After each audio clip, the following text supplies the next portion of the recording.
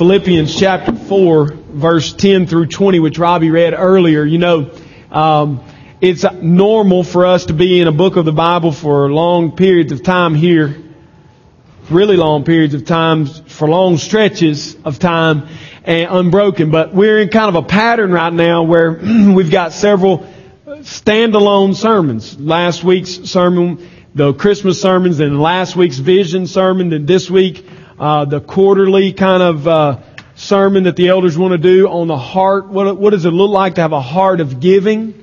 And then next week we'll have a sermon on the beauty of the gospel as it relates to relationships across racial boundaries, what our world recognizes as divides. And we're going to see, hopefully next week, that there's no such thing. And so we'll do that next week, and then the following week, Sanctity of Life Sunday, which is very special to us here. We'll do a sermon on that, and then be back in Ephesians. So we're getting there. This kind of the month of standalone sermons. But Philippians chapter 4 is where we are to speak about giving, and that might seem a little bit strange, although it's obvious he's talking about giving here. That a pastor, we were actually right by a church yesterday, Amy and I were, and the kids, and they had a billboard about January the 30th being their sermon on giving. And just from what was on the board, it's obvious he's not preaching from Philippians chapter 4 about giving, which is his choice. I don't preach on it every time out of Philippians 4, so I don't want you to get the wrong idea. But the attitude of the board was a guilt message, which is what the church often sins about giving, is guilting people into giving more. And I want to just tell you up front, you can relax. That's not at all what this is about today. So everybody take a deep breath, breathe out, and realize, hey, we're not about to get punched here. Because really this is a celebration of what God is doing in and through you. You know, this past year, we just closed the budget year. We run here January to December on a calendar year. Our budget for 2010, projected budget, we project budgets here, was $291,900. And as of last week, when we closed the books, this church had taken in general giving, $315,838.51 to be exact.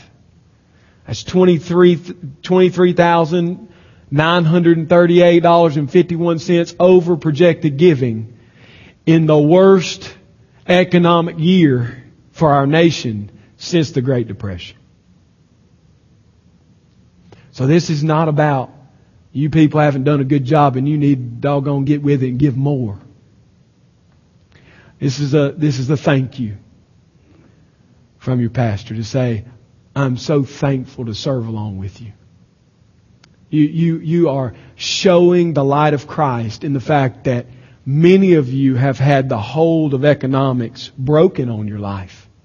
Many of you. Some of you still struggling with that. And that's a big struggle. I want to encourage you. It's a struggle for every Christian of every age. Okay? So you're not alone. So you're still struggling, and you hear that number and you think, I wasn't a real big part of that. Hey, God's grace is sufficient, and He can break that hold on your life. He is powerful, and He can do it, okay? And so that's kind of the flavor of the sermon that's coming. That's not including the over $20,000 taken up for Dave Swinney and his family as they go through cancer and the trial of cancer and treatments. That's not including the over $3,000 that was taken up for the Micah's Hope Fund this year to support adoptions. That's not counting the Haiti offering, which was taken up last year. That's not counting the cerebral palsy giving. That's not counting all of those things. And I don't want to put a number on it because I don't have it, but you can imagine. It's much higher in actual giving. And it came from you. And it was we didn't have to beat you to get it. We presented needs and you gave from the goodness of the grace of God that exists in you. And so that's really where we're going here. The title of the sermon is Let our giving at Grace Fellowship flow out of our contentment. That's my desire for us, that our giving would come out of a heart of contentment. Because I believe that's the biblical mandate. I think that's one thing that we see in the Bible is so different from everything else in the world. And that is, God's people are content to have Christ. And therefore, any possession they have can be traded in for the good of Christ's body at any moment. Because that's not where they get their contentment. That's not where they feel fulfilled, is in their things, but in the person of Christ. And so the more at peace and at contentment we are in our inner man, the more we will give. It's just a natural byproduct of contentment. The background here in Philippians, since we're not in a full study of Philippians, one day maybe we'll have that, is this. It's been about a decade since Paul's been with this church in Philippi. They love Paul and Paul loves them, but it's been a long time since they've seen him in the flesh. And in that time, they have supported his ministry as he went on to Thessalonica and Athens and Corinth. They continued to give to him, even though he wasn't there with them locally. And since then, a great famine has arisen in the area of Macedonia, particularly hard on the people of Philippi. This is the poorest of the churches of Macedonia that Paul writes about in 2 Corinthians chapter 8, that were giving out of their poorness. This is the poorest one. And so that's who these people are. And things have changed for Paul also. Paul is, as he writes this letter, shackled between guards, a prisoner of the Roman Caesar himself, Nero, one of the most vicious and brutal leaders of the Roman Empire, who hated Christianity and tortured and murdered them by the thousands as a recreation almost. He now is a prisoner of that emperor, awaiting either the lions or the sword, whatever Nero's desire was for that day. He knew this. He had been told this. It had been prophesied to him that he was going to die. Now he's shackled among guards in an apartment on the outskirts of Rome, waiting for Caesar to get to him in the docket on the trials. And he begins to write a letter to the church at Philippi in response to the gifts they sent to him. So don't hear this letter coming from Paul sitting in a Rolls Royce, living in a mansion somewhere off the coast of the Mediterranean, sipping coffee. Every word you read here is from a man who's living at the very bottom. He's at the very bottom. Our culture, in contrast to his, is a culture of comfort, not contentment. Wouldn't you agree with that? We're a people of comfort. Statistics tell us, and I've shared this with you before, that over the last decade, which prior to 2007 was the wealthiest decade in our history, Christians, evangelical Christians, reported giving $629 per family per year to the church. Far cry from contentment.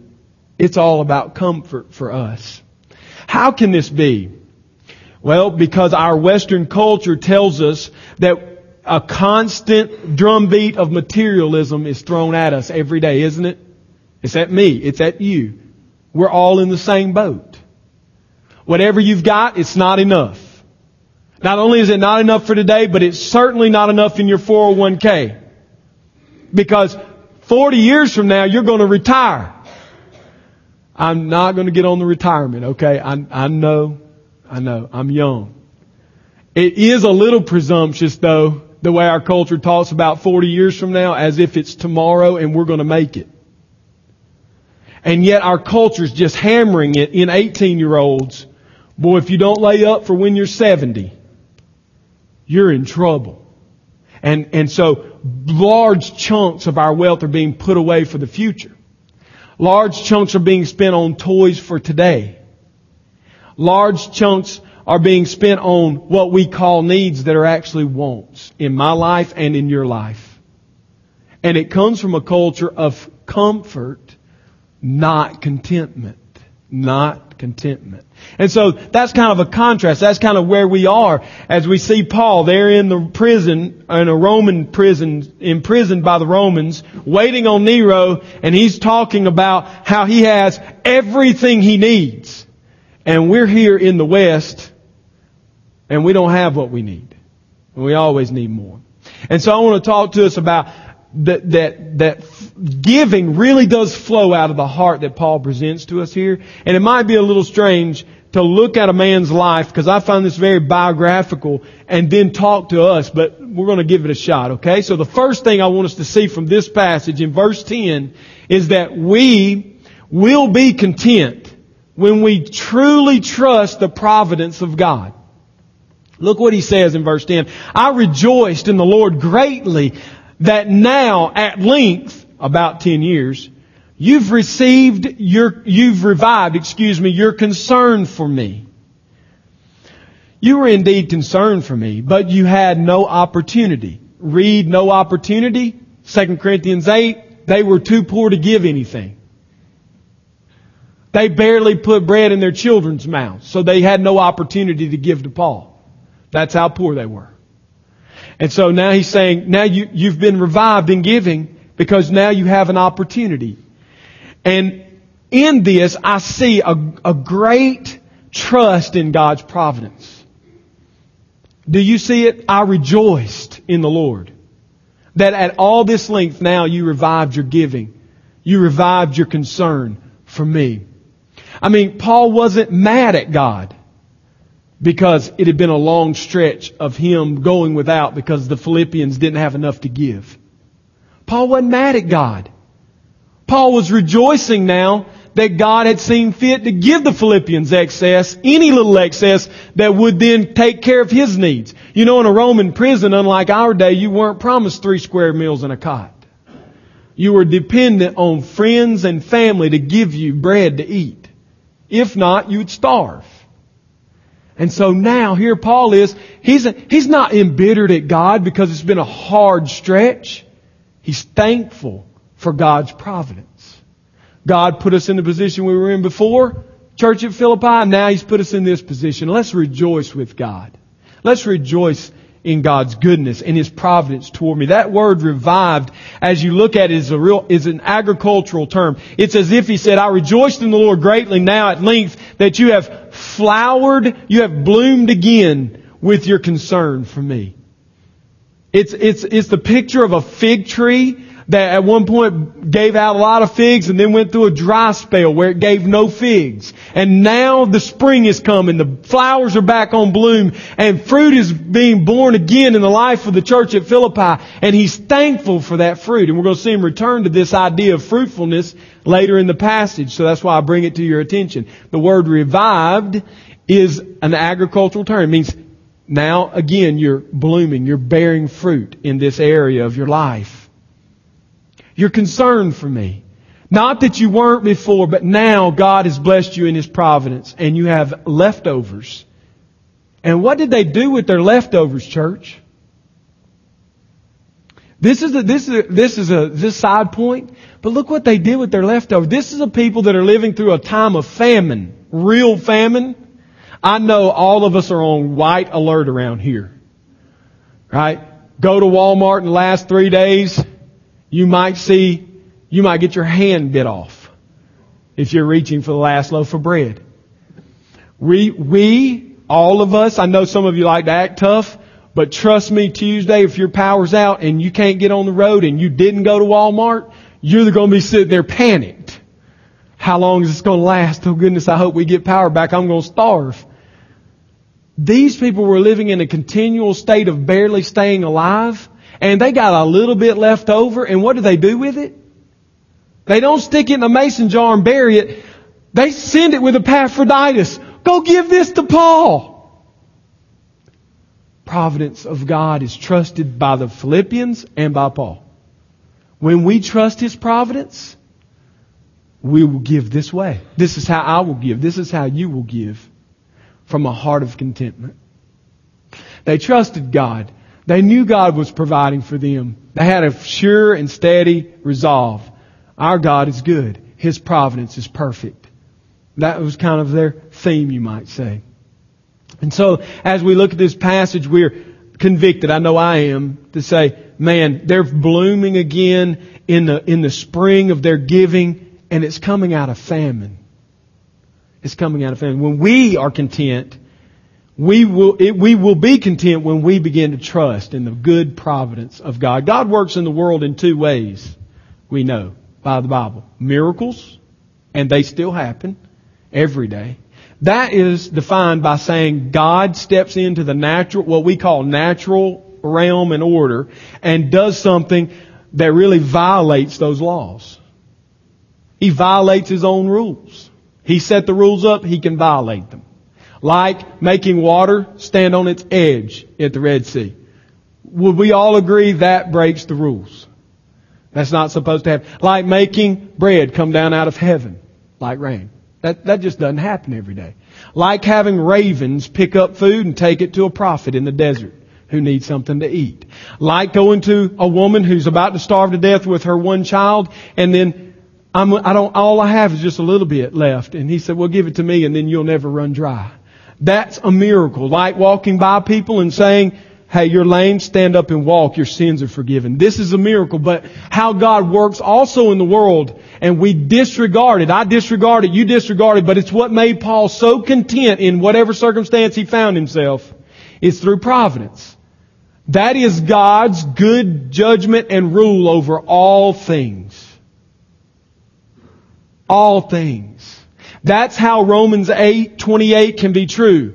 We know that all things work together for good to those who love God and are called according to His purpose.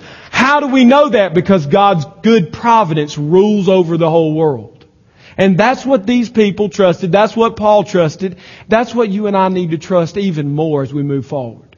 Is in the good providence of our good God. Secondly, in this passage we see that we will be content when we truly desire Christ and Him alone. I know we say we desire Christ and Him alone, but when I really start desiring Him and Him alone, then I will be content. No man has desired Christ and been turned away. No man has come to Christ, hands open, begging and pleading for more of Him, and Christ said, no thank you. If my hands are open and raised up saying, oh God, give me more of You, that will never be denied. So if that's my contentment, if that's where I find my contentment is in Him and Him alone, then I will have a spirit of contentment. Because He will never deny the request. He will always answer with yes. He taught us to pray, and when He got done, He said, ask for the Holy Spirit, and He shall be given to you. Have you ever thought about that? In our prayer life, is that what we're asking for? God, give me more of Your Spirit. God, give me more of You. Well, that's where contentment really rises from. Look in verses 11 through 13. Not that I'm speaking of being in need. He wants to correct what could have easily become their thought process. Oh, poor Paul. Poor pitiful Paul starving to death in the prison. And if it hadn't been for us throwing the Hail Mary and giving him some of our stuff, he would have been in dear trouble. No, he says, look, I'm not talking to you out of need.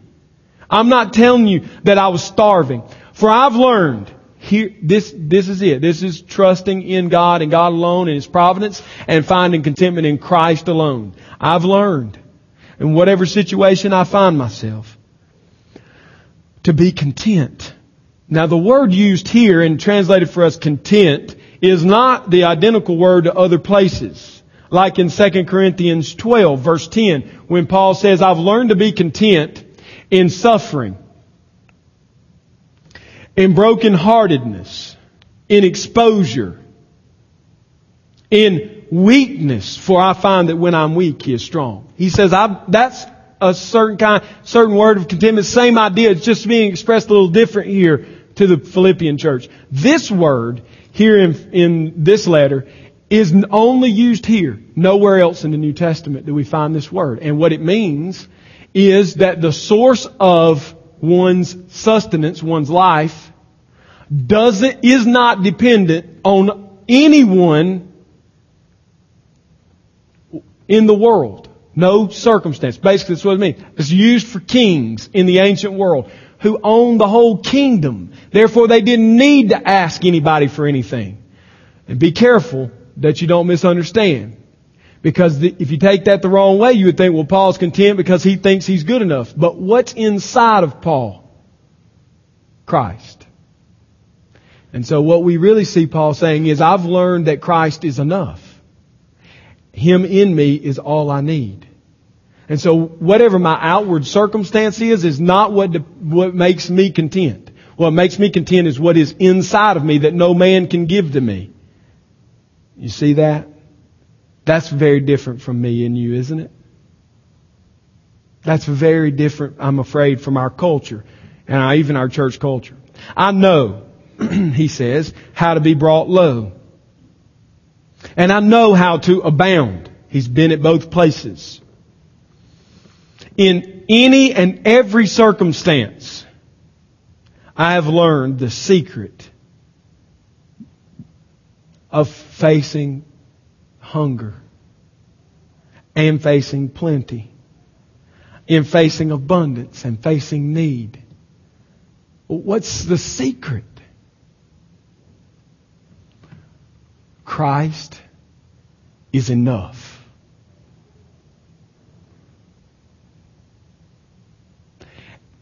To make it simple, everything without Christ equals nothing.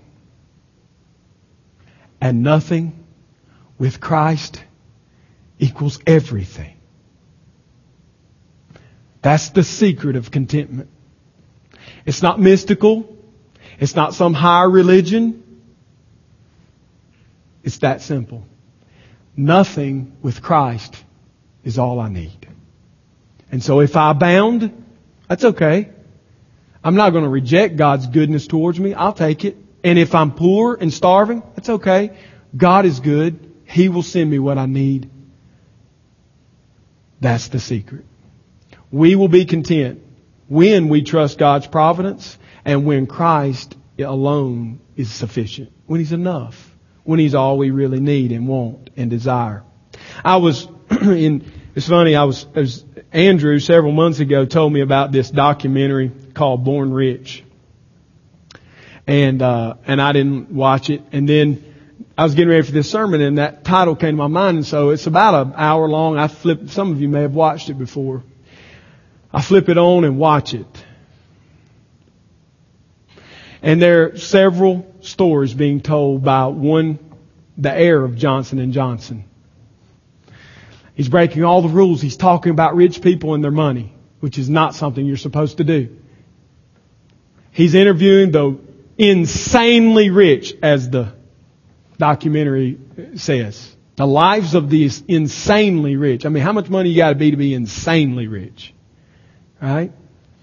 I never will forget S.I. Newhouse IV, the heir to one of the largest publishing companies ever in the West. He's sitting there, young man in his early 20s. He said, my family's worth about $70 billion. Total assets. All the family. I followed that up with, basically, it's not enough. Now, I'm not slamming him or his character. I'm simply saying everything without Christ equals nothing. It won't ever be enough. If your source of contentment is money, it will never be enough.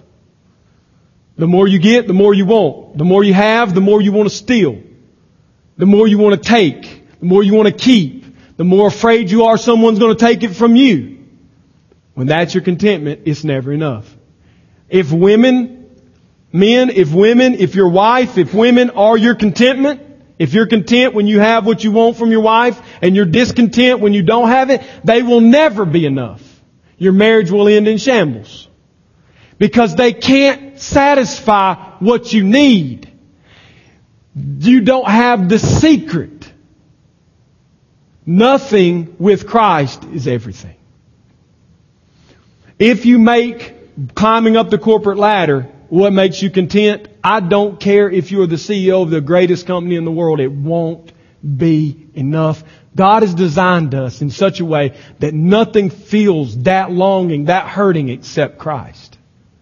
That's why every person on that documentary, everyone, no exceptions, you go watch it and tell me what you think. You look in their eyes, they are void. They are empty. They are hurting. All of them, no exceptions, have turned to women and drugs and fast lifestyles and everything they can, trying to satisfy their hunger. It's not enough. Because they don't know the secret. They don't trust God's providence, and Christ alone is not enough for them. And so, that's all fine for them and for Paul, but where are we? Because you don't have the money these people have. But you can be suffering from the same disease if you're the poorest in this congregation. Where does contentment come from? From a perfect marriage? From a big bank account? Where does it come from for you? Third, in this passage, we will be thankful when we are truly content. Thankfulness is a byproduct of contentment. If you look at verse 13, he ends the paragraph that we've been talking about with an abused Bible verse.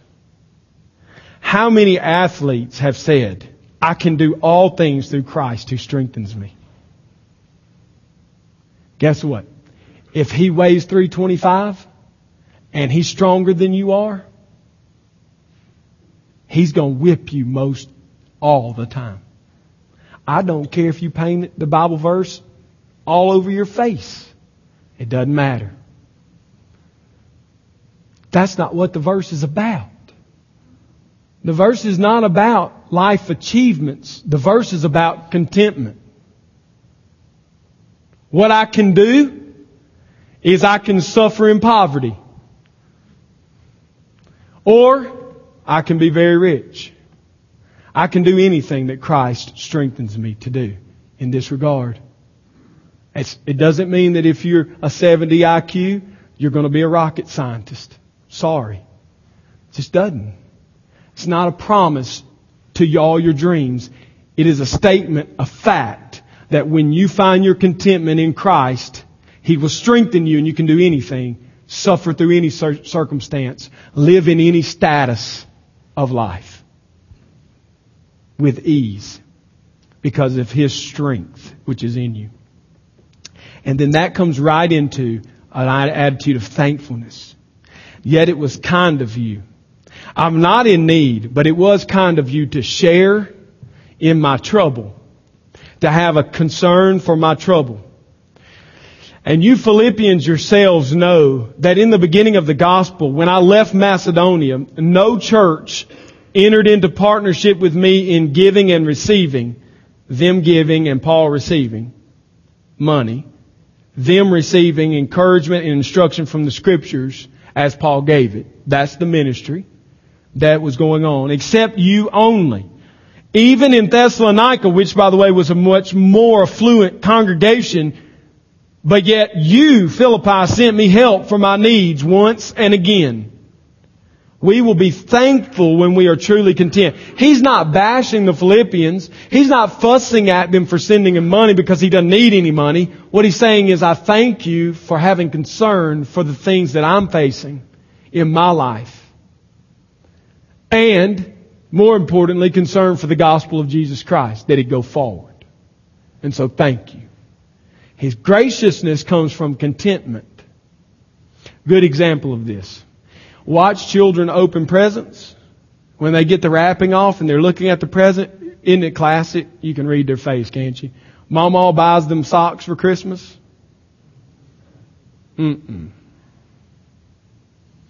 Oh, thanks. What's that big box over there? And we kind of snicker at kids, but we do the same thing, don't we? God gives us what we need and we say, oh yeah, thanks. What's in that big box over there? I want that box.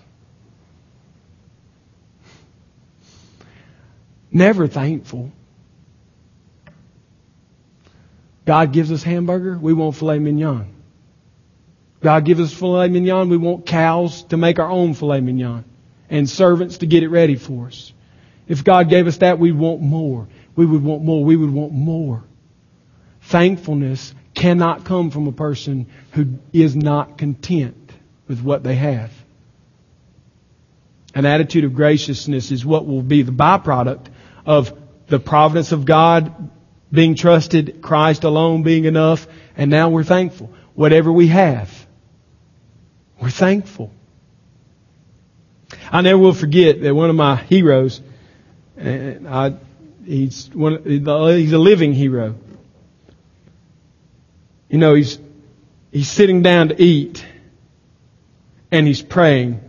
And in his devotional book, he wrote the prayer. And I'm reading the prayer. I'm thinking, man, this must be a humdinger of a meal. And it was a bowl of rice, porridge. And his thankfulness for this rice porridge. And I'm thinking, man, I'm upset if the meat is not medium rare or medium or whatever, you know. He was so thankful just for this meal that God had given. So many of us at the job we're at right now are begging for the next job that's going to fix all our problems. So many of us in the marriage we're in right now are hoping this one comes to an end so we can get in a better one. So many of us are discontent in everything in life. And it shows in ungratefulness. That's where it comes out. Fourth, we'll be focused on others when we're truly content. We will be focused on others. Verse 17, not that I seek the gift. I'm not after your money. But I seek the fruit that increases to your credit. This is not a backhanded way for him to get things from people. This is an honest truth. It's the same reason why we approach finances here the way we do. We don't beg you for your money. But we thank you for what you're giving. And we ensure you that our God will supply your needs.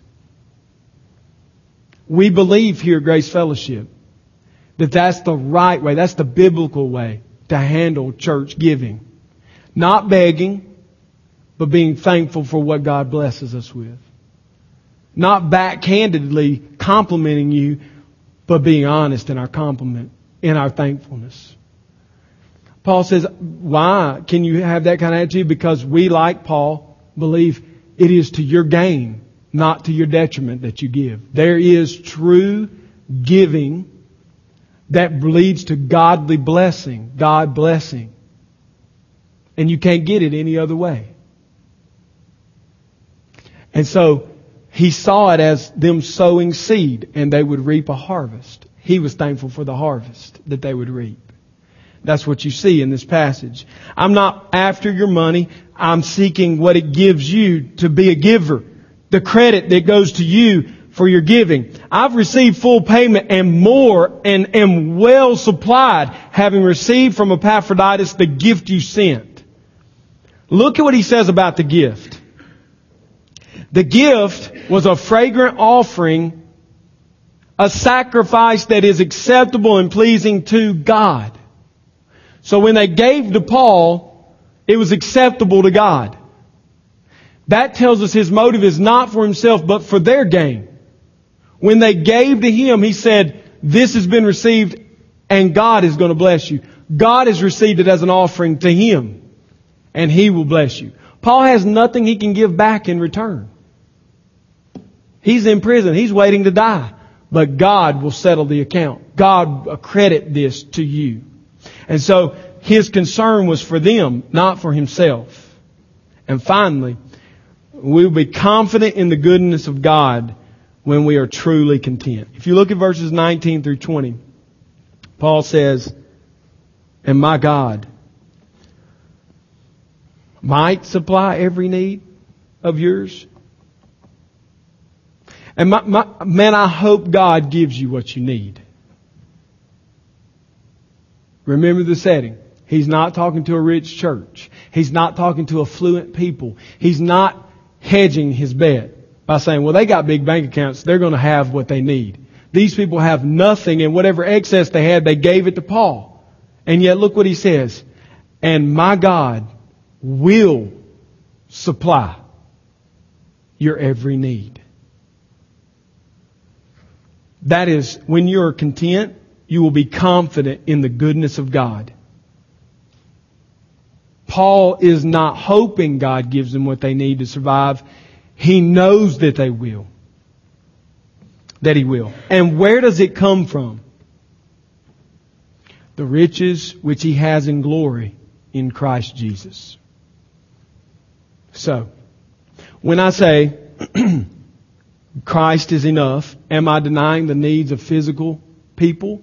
Your physical people, and you have physical needs? Am I denying that? No. I'm saying your physical needs are like the crumbs that fall off the table for God. He has given you Christ. So don't sweat the small stuff.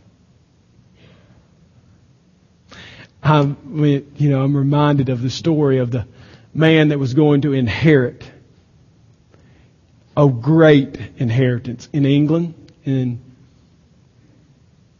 And on his way, he has a flat tire outside of London.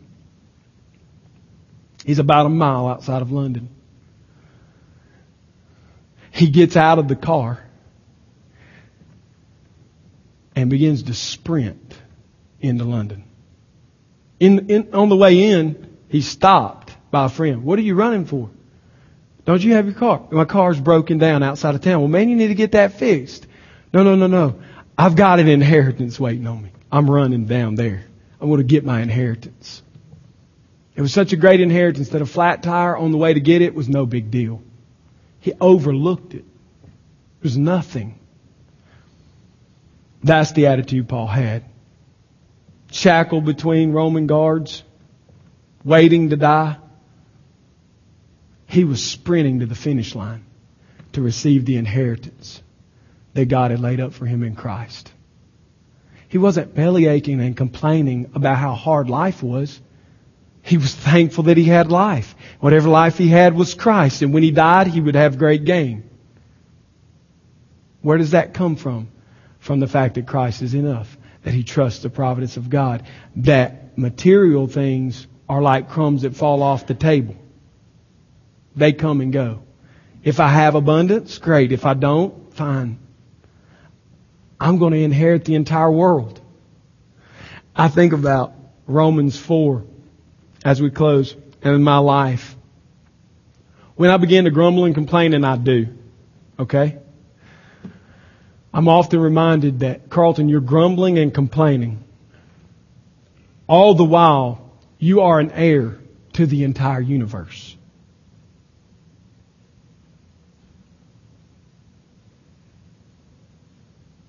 And I'm mad because I only have this inch of a TV and my buddy's got this big inch of TV.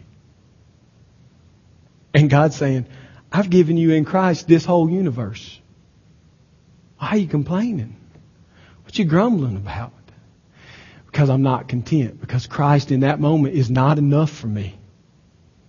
My focus is on material things, which are crumbs that fall off the table. For a great God like we serve. Just to end, Jeremiah Burroughs wrote the book, The Rare Jewel of Christian Contentment. He's quoted in all the sermons on contentment.